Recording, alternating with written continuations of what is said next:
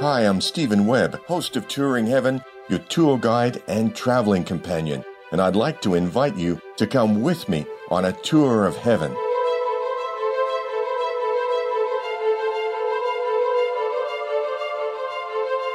This time, we're heading to the mountains around Jackson, Wyoming, but not to the expensive ski resorts in our physical world. We're going to visit Saint Germain in our etheric bodies, in a place with the mysterious name, the Cave of Symbols.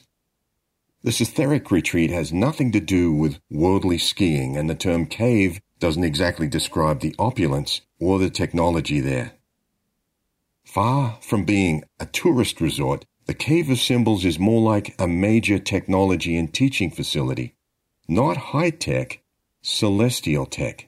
And when you visit, you'll realize why the masters are so careful about the technology they release or don't release into our war-prone world. But the most important reason for visiting Saint Germain is to understand his real long-term care for you. We're going there to find out what that means. Saint Germain's retreat, the Cave of Symbols, is inside a mountain, Table Mountain, a few miles west of Grand Teton Mountain. I've already hinted that visiting this retreat is going to be memorable, and that you might not be quite ready for what you see, even on an introductory visit. That's okay. We'll pace our visit so there'll be enough for now and plenty more to absorb on future visits. But first, before our angels arrive to take us there, I really have to tell you about Saint Germain himself. Remember how I've talked about the previous lives of the masters we've met?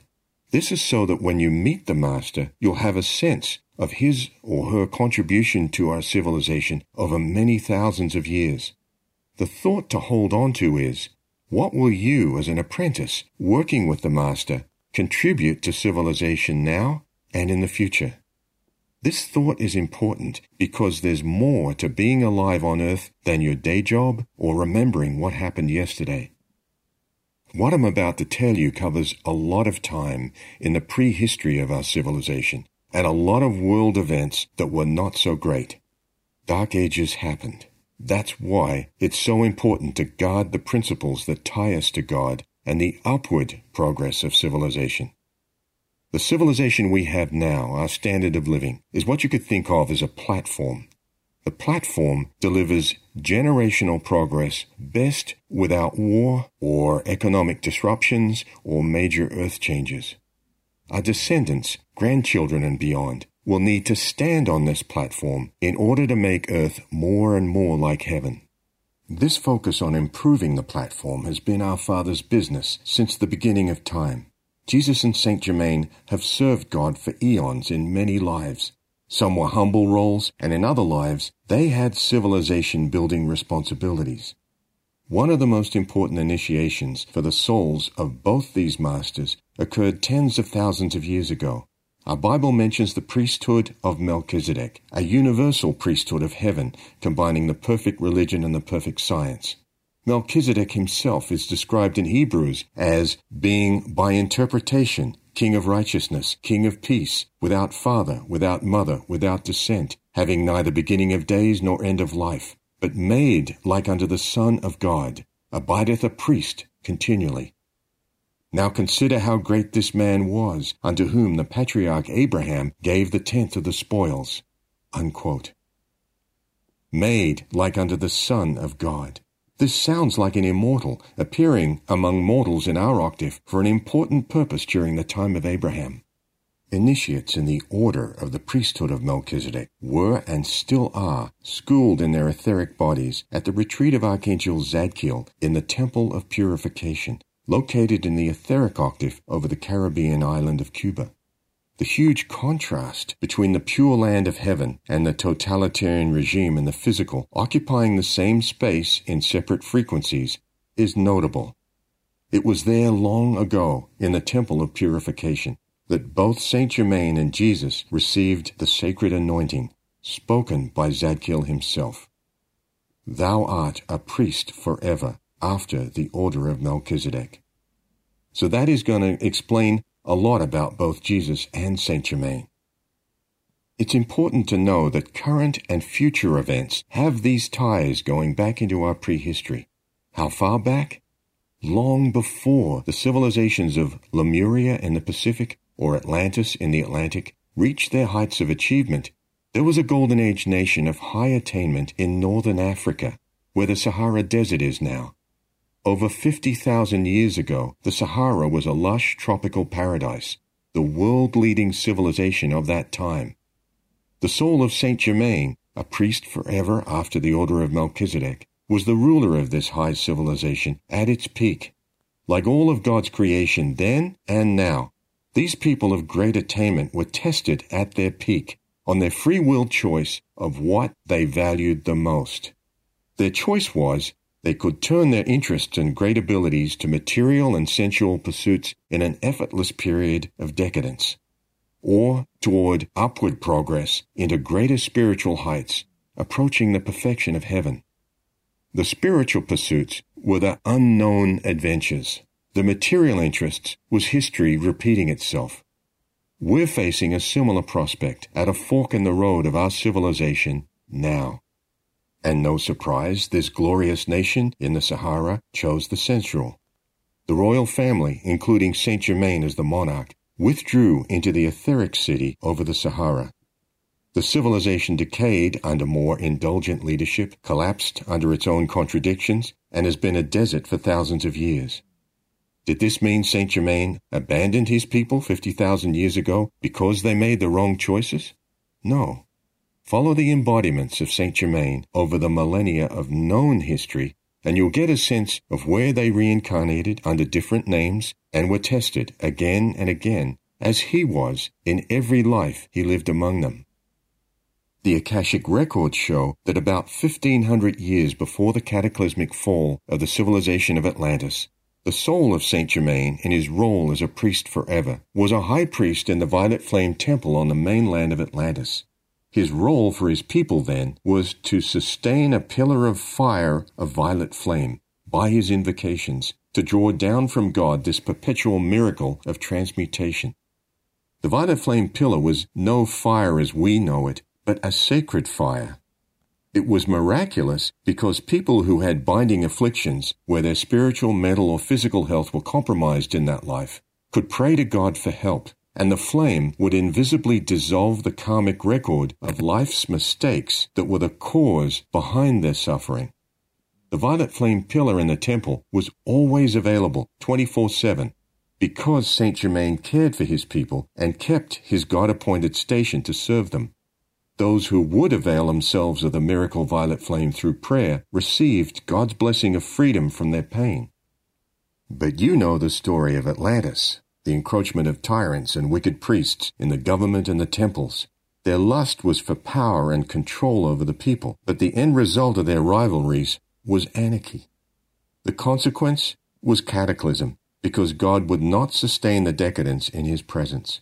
And while Noah was building his ark, Saint Germain and a few faithful priests were called by God to transport the sacred flame of freedom from the temple of purification, from what we think of as Cuba, to far away Eastern Europe, to the Carpathian foothills of what is now Romania. The freedom flame was re-established in the etheric foothills of the area and has positively affected Eastern Europe ever since. The next embodiment of Saint Germain that we know about was thousands of years later among the ancient Hebrews. Around 1100 BC, he lived with his people as the prophet Samuel, serving as the last of Israel's judges and the first of her prophets. Like the latter days of Atlantis, it was a time of decadence in ancient Israel. Again, there were corrupt priests and the constant danger of annihilation or enslavement by the Philistines. Samuel courageously led his people in a spiritual revival, pleading with them to return unto our Lord with all your hearts, and to put away the strange gods.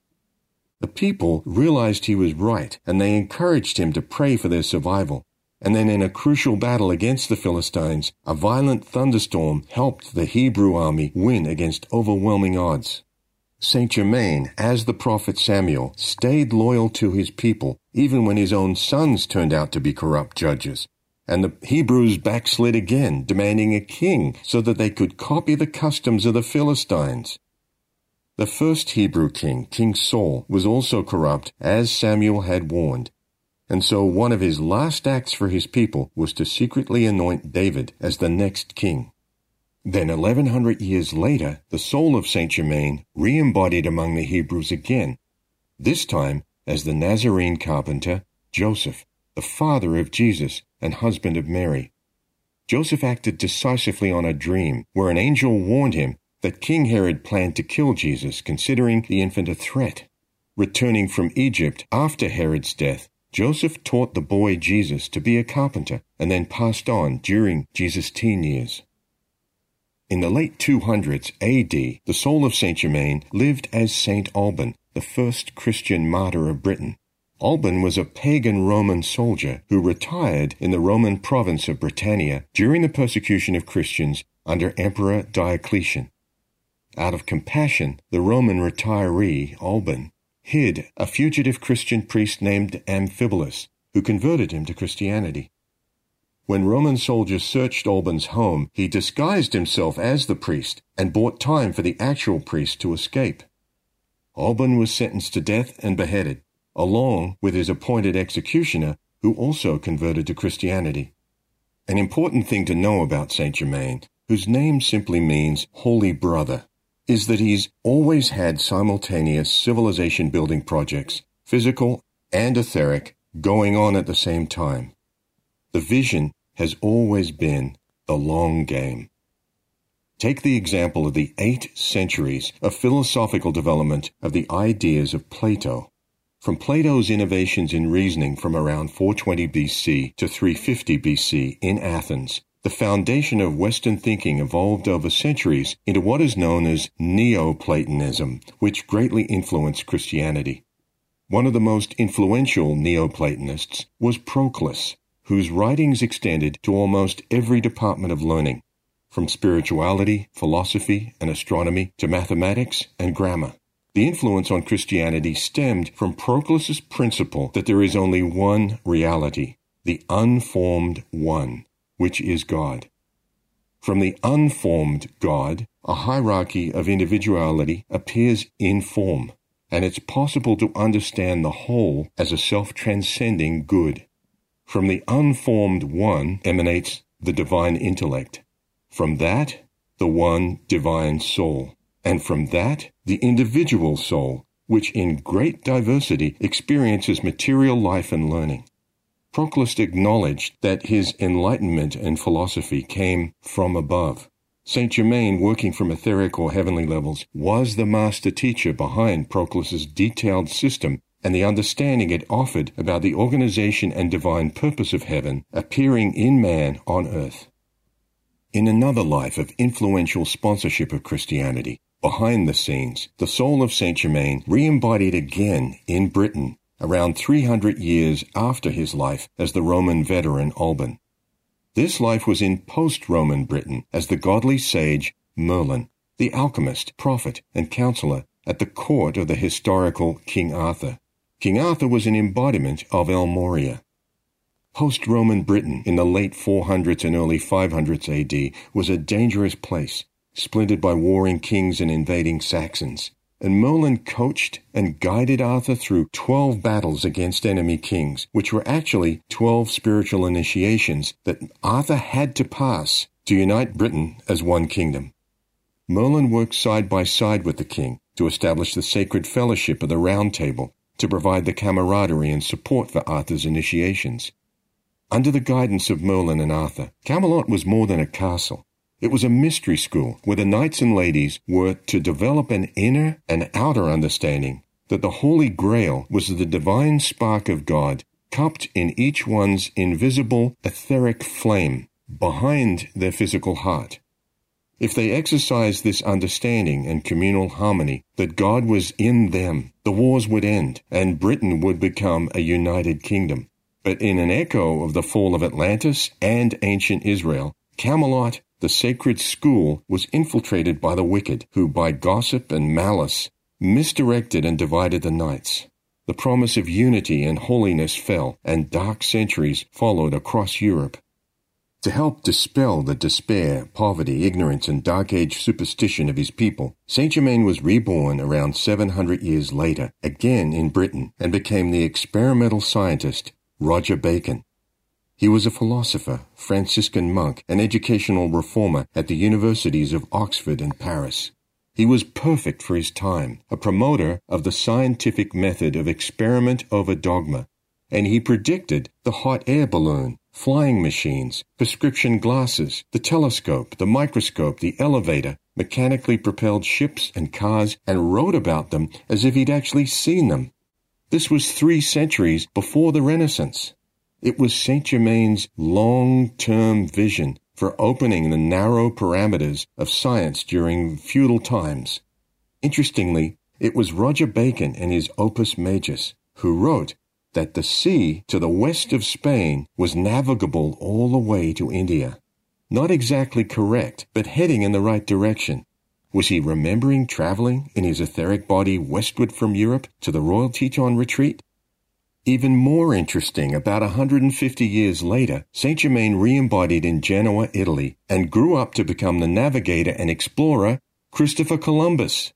Columbus combined the sea to the west of Spain quote from Roger Bacon with prophecy from the book of Isaiah in his appeal to the Spanish monarchs for funding a 3-ship expedition to India in 1492. It worked to the extent that he discovered the New World rather than a new passage to India. The soul of Saint-Germain was certain that making the vision of a new heaven and a new earth a physical reality in the form of the New World of the Americas was the way out of the oppression of the Dark Ages for his people. Saint-Germain plays the long game for the soul, one life's achievements being the foundation for the next. Let's look at how he leveraged his lives of service as Roger Bacon and Christopher Columbus toward the development of this new world of the Americas. In the pre-life planning for what would be his final physical life, his soul requested that God would release the rest of his negative karma, all in that one dramatic life. That explains a lot. He was born in England once again, 55 years after his life as Columbus ended. His mother was Queen Elizabeth I of England, his father Lord Leicester. They were married, but the Queen had a short-term vision and was determined to avoid any threat to her rule, from the Spanish as well as from inside her own family. So Queen Elizabeth didn't share the throne with her husband and disavowed their first son and her heir, Francis. Francis, who should have become Francis I, King of England, grew up as Francis Bacon with the surname of his loving foster family. He was close to them but didn't resemble any of them in appearance. The Queen allowed Francis to be part of her administration now and then, but never publicly acknowledged him or his younger brother Robert, Earl of Essex. Consequently, Elizabeth died without an heir, and Francis was denied the crown of England. If that sounds unmotherly and unfair, Francis thought so too. But remember, pre-life he asked God to allow him to deal with all of his remaining karma. Francis Bacon grew up to become the greatest mind the West ever produced. Ostracized from Elizabeth's court, he gathered a small group of writers around him, who, using more than 100 pseudonyms, were responsible for almost all of the cornucopia of Elizabethan literature. Francis Bacon was the author of the Shakespeare plays, evidenced in secret code within the plays. He was responsible for organizing the translation of the King James Bible, added thousands of new words to the English vocabulary, was a founder and investor in the American colony of Virginia, and was the driving force behind the English Renaissance in literature, law, and science. While he would have been an outstanding king of England, the duties of a monarch would have precluded his greater achievements behind the scenes. He mastered the tests of apparent injustice, retained his humility, and began to make the long-term vision practical so his people would not perish. In directing the advancement of civilization through literature and technology, Francis Bacon's vision was to free his people from their karma, which was the cause of their misery, their ignorance, and the drudgery of sheer survival. The ciphers or codes hidden in the Shakespeare plays describe his tormented life at court and how he found resolution through service to the people of the whole world. He also served the next monarch after Elizabeth, the immoral King James I, until ostracized again from the court.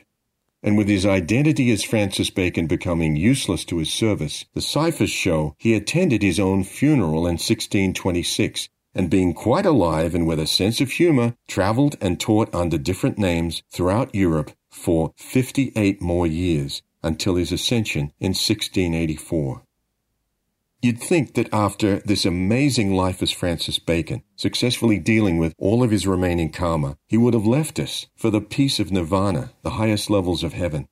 But as a bodhisattva like Kuan Yin, one who hears the world's cries, Saint Germain was still developing the long game in Europe and America.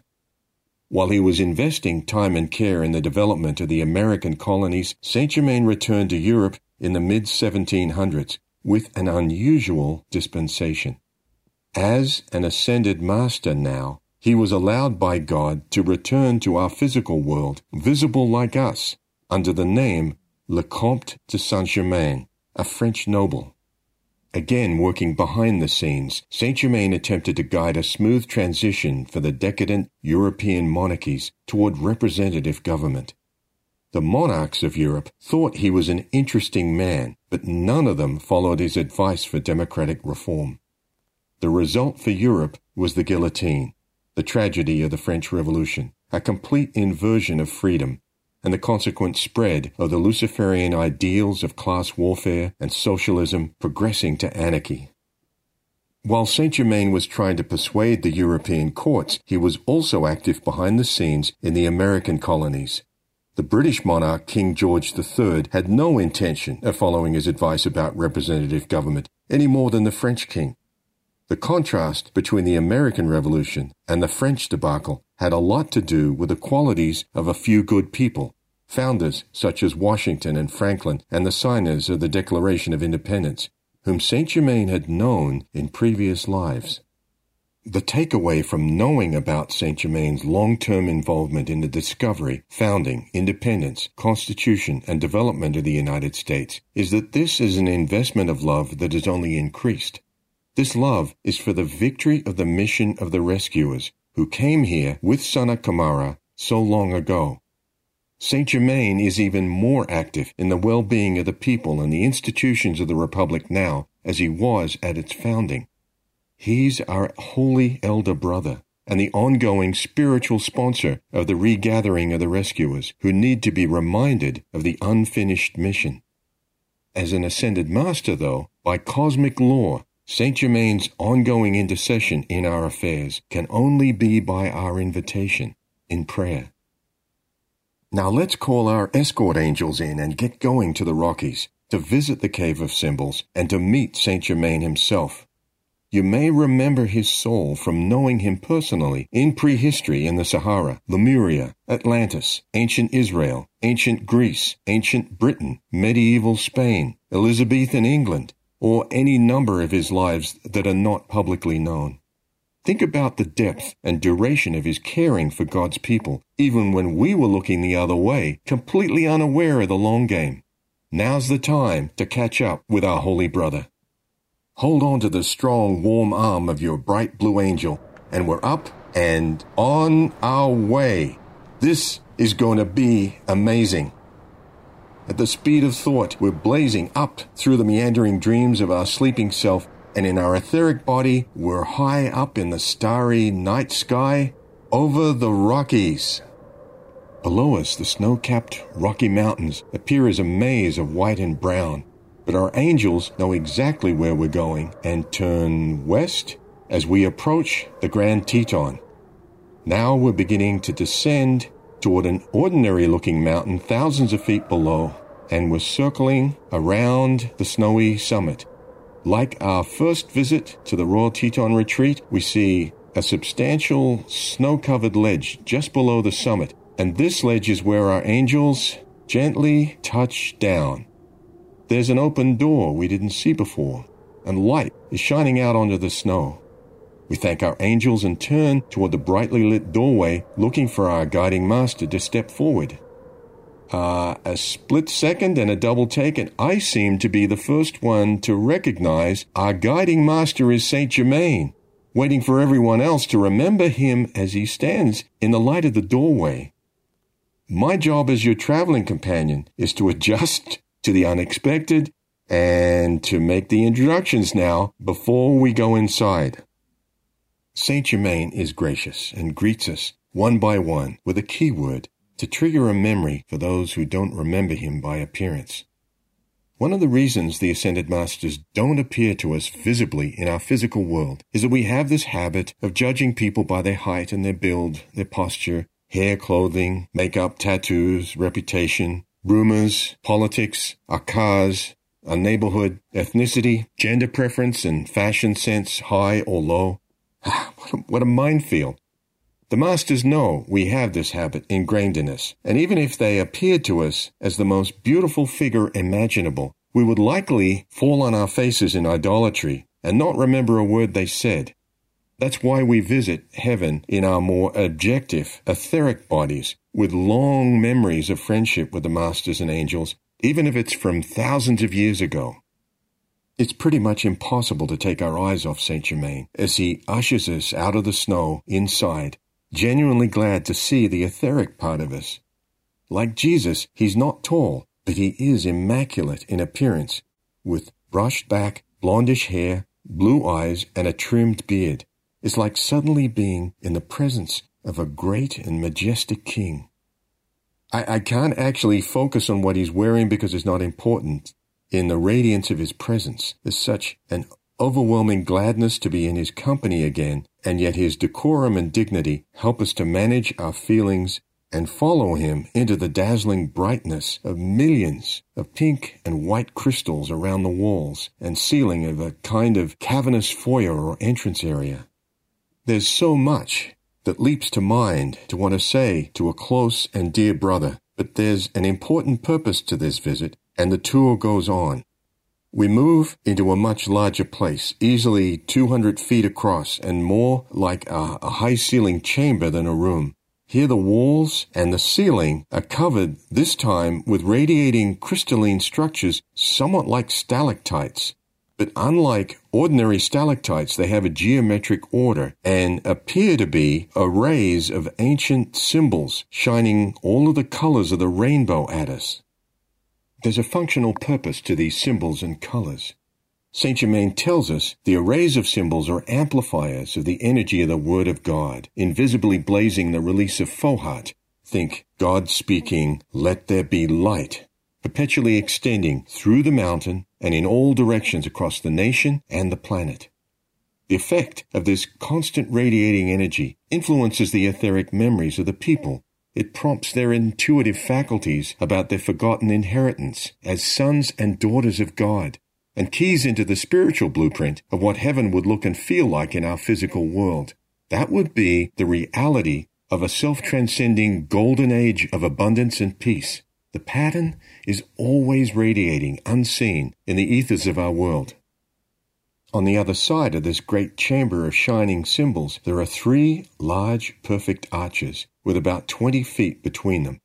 The shining glow of the wall and the arch to the left is a deep rose color. In the center, it's a bright white, and to the right, a cobalt blue. Saint Germain raises his hand toward the center arch, and a great door opens to a tunnel, and we walk for several hundred feet to another door, etched with more ancient symbols we don't understand. This door opens, and we enter a 12-sided domed room, about 60 feet across, and 4 of the 12 sides are made of a glowing white substance. The other 8 are in pastel colors. This is the room where the celestial technology begins. Saint Germain has us gather around a piece of hardware he describes as a radio, but this is far from the limits of what we think of as a radio. This device opens communication with other people on the etheric octaves throughout our solar system. as well as in the etheric center of the earth. Who was going to tell us there's someone to talk to on the etheric level of the other planets, like Mercury and Venus, and there's people on the etheric in the center of the earth? If we knew about this in our physical world, what would our habitual response be? There are research labs beyond the communications room that are also beyond our understanding. We're told the research involves the refinement of celestial-level chemical and electrical technology. But the research Saint Germain tells us isn't anything new to the Masters. It's actually ancient technology that existed during the Atlantean civilization. It was misused and was one of the factors leading to the destruction of that nation of 60 million people. To prevent our competing military-industrial complexes from misusing it again, the ancient locations are still hermetically sealed under the floor of the Atlantic. Don't bother looking. We're nowhere near ready for it yet. When we can prove that there's no more greed and selfishness, dishonest financial policies, war, surveillance, and control of the people, then the Masters will release this technology again. Until then, they've seen this before. Saint Germain explains the reason we're being shown technology we're not ready for is that he's training a large group of souls in their etheric bodies, souls who are devoted to the Christ and the science of the Christ, to be ready in this or the next life to have lowered into their outer waking consciousness all that they've learned about this technology and its correct use in the onset of a self-transcending golden age. To permit heavenly technology to be used on a daily basis on the physical earth, you might imagine it could only occur in the permanent absence of the global military-industrial complex and the financiers who benefit from war. In another room, Saint Germain presents us with an even higher form of celestial technology. Like the radio, it's understated, appearing simply as a beautiful golden chair. But this is no ordinary chair that we might relax in at home. Think of the speed of the electrons rotating in the atoms of your physical body. That specific rotational speed makes you visible and touchable. Compare with the speed of the electrons rotating in the atoms of your etheric body. That speed makes your etheric body invisible, lighter than air, and able to travel to heaven. Compare again to the electrons in the light bodies of angels and ascended masters. That speed, light speed, makes them free from human karma and immortal. The function of the golden chair accelerates the electron speed of your etheric body and in some cases the mental, emotional, and physical bodies as well. The function depends on the needs of the mission. It's only for initiates of the Masters who have proven their merit by service and long-term devotion to the light. They have to have already balanced a considerable portion of their negative karma. The acceleration process helps throw off portions of misqualified energy that impede the rotation of the electrons so that the density of the mental, physical, emotional, and memory bodies is lifted. It's an extremely precise exposure for a prescribed length of time, so an initiate can complete a service on Earth that would be otherwise impossible. Why is it so precise an exposure? It's because this stream of sacred fire is an apportioned amount of the same ascension current that Jesus, Saint Germain, and other masters experienced as the transfiguration, the crucifixion, the resurrection, and the ascension into the light. You and I might not be ready for those initiations yet. These initiations are the culmination of extraordinary service to God. In rare cases, when a son or daughter of God has met the requirements for the next stage of their soul's evolution, meaning immortality, the acceleration process raises the soul into the ascension as an act of grace. Remember, Jesus disappeared into a cloud of light on Bethany Hill. What would it take to move the heart of God for this act of grace for you? The equation includes merit by service to God and man and long-term devotion to the light, the balancing of at least 51% of your particular negative karma, and completion of your unique mission in the physical world. In case we were to get too far ahead of ourselves, Saint Germain leads us towards an elevator, explaining that the blending of devotion to the light with applied celestial science is always practical. To illustrate his point, we enter the elevator and descend about 100 feet and walk out into a circular lobby. A doorway leads us to a manufacturing plant deep inside Table Mountain. The whole floor is dedicated to processing raw materials into the hardware and devices we've seen on the upper levels of the retreat. It's immaculately clean and unexpectedly quiet. Walking around, we don't recognize the purpose or functions of any of these celestial tech machines. While we're looking left and right at processes we can't describe, the Master leads us on through a maze of compact linked systems. And then Saint Germain says he wants us to see something quite different. And so we return in the elevator to an upper level we hadn't noticed before. On this level, beyond the reception area, are sleeping quarters, again immaculate. As we're walking out of the area along a hall, we're about to ask questions like, when do masters need to sleep? But we stop in mid-thought and look up. Saint Germain stands just ahead of us in the entrance to a huge concert hall. We walk in, still looking up at clouds moving slowly in a bright blue sky. For a split second, there's a thought that we've just traveled to another above-ground retreat. But we haven't. We're still in the concert hall. High above us, the domed ceiling appears to be the sky, and we feel like we're in the open air in daylight. It's some kind of celestial art, three-dimensional photorealism for the Ascended Masters who attend concerts here, performances of the music of the spheres by the musicians of heaven. How did they do this? We've been getting used to expecting the unexpected, but we're speechless again, thinking this has to be the finale on our tour. But every tour is different, and there's more. Based on where we're heading, if I remember right, it's personal. The place we're going to now is called the Crystal Chamber. Saint Germain asks us to wait in a reception room, and one by one he invites us into the Crystal Chamber. On the far side is a large, wall-sized mirror known as the Cosmic Mirror. You would not want to stand here without the Master next to you. Why? Because anyone standing in front of this mirror has to have a certain minimum level of attainment before the Master would consider being a kind of chaperone. This is about seeing yourself, your original self, as an extension of our Father, the formless idea of love projected into material form as you for a specific mission. The Cosmic Mirror shows you the etheric you, your original blueprint as a divine expression in heavenly material form. But each of us has recently come from the lower physical material experience. We who were once native to heaven have found ourselves in a state below heaven and now have an interest in making the extraordinary effort to return permanently. On our return, we will have some stories to tell. They're on display right here in front of each of us as documentary-like evidence in the Cosmic Mirror. You don't need to know my stories. You have your own.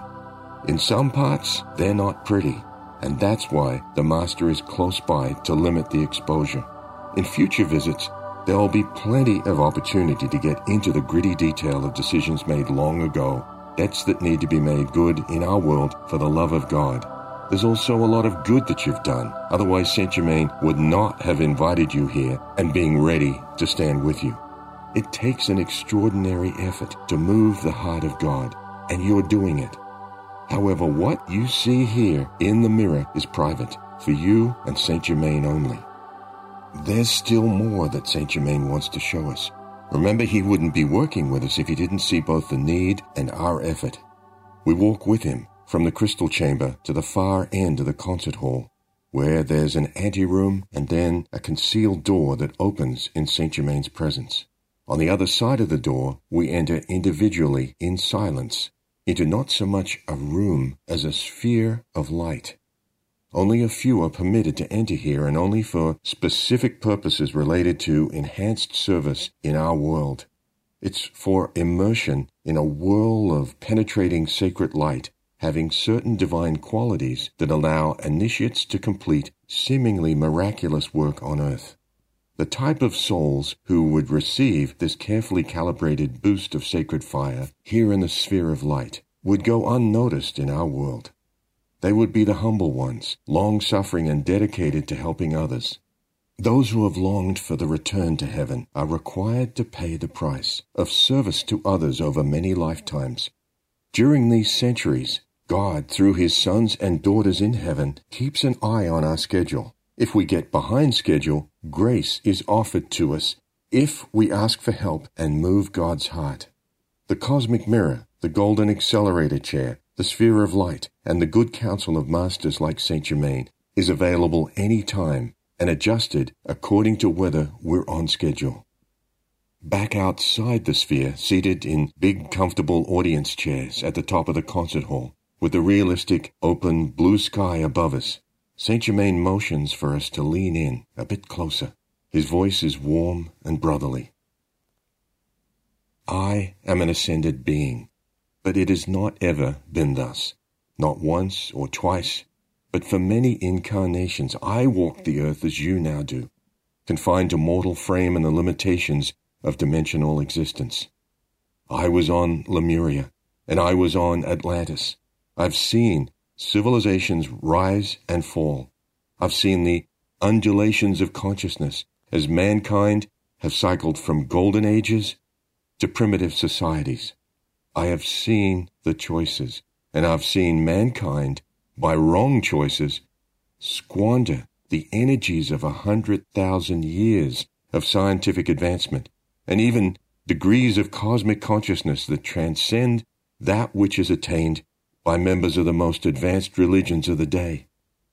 Yes, I have seen the choices, and I have chosen. By right choices, man and woman establish their position in hierarchy. By choosing to be free in the magnificent will of God, I won my freedom from that mortal round of incarnations and justifications of existence outside of the one. You are mortal. I am immortal.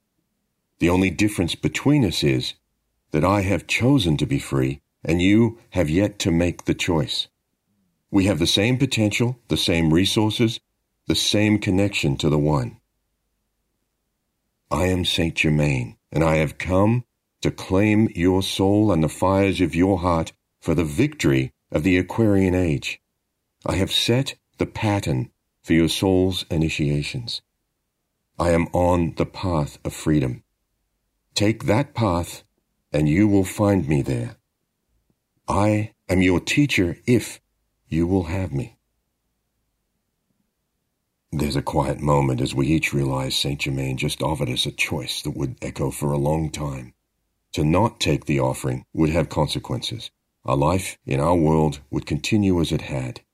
To take the offering would have consequences. Our life would accelerate into a holy pattern of soul initiations that would require the steady steps of gradually letting go of all selfishness. Instead of anxieties, doubts, and confusions, we would sense the measured beat of overcoming these with the exhilarating feelings of love, victory, and freedom.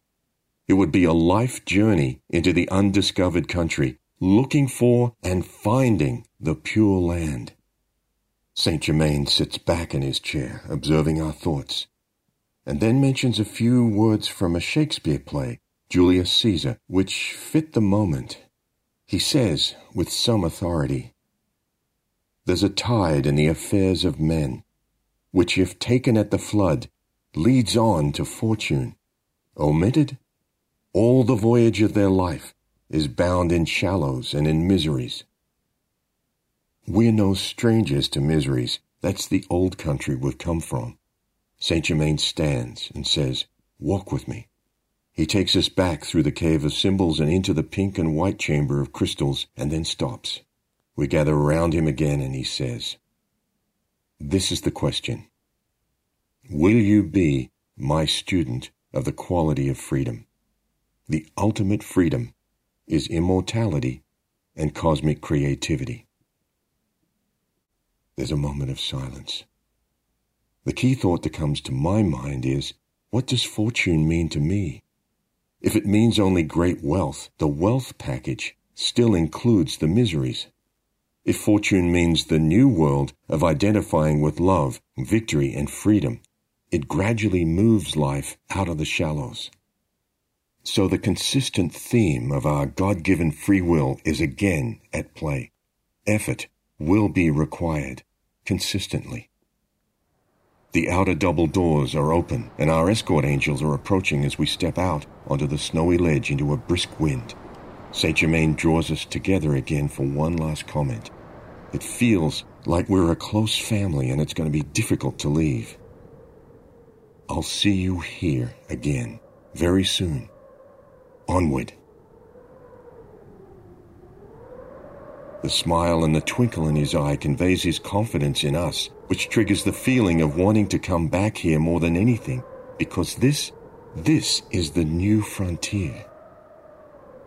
A moment later, we're up into the starry night sky on the warm arm of our Blue Angel, and on our way back home to our sleeping body, still tucked in. We'll be back here soon for sure, because the offer is too grand, too infinite to pass up. But I'd like you to ponder what the word fortune means to you as it comes to your waking mind now and then through your intuition.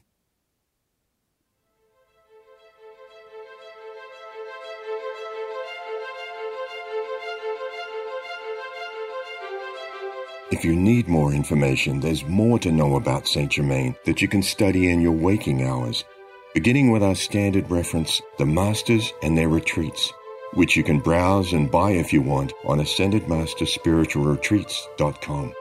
You'll find other books about Saint Germain there, including Saint Germain on Alchemy and Saint Germain on Prophecy, and teachings about how to pray and decree with the violet flame, the visualized sacred fire that gently brings freedom from memories of the old world, known and unknown. Next tour, the last in this series, we'll be traveling to the high mountain country of Sri Lanka to meet a very personal friend in the Temple of Comfort, someone who's known you for a long time. Until then, thank you for traveling with me on this extremely fortunate journey to the inner new world of freedom. Always victory.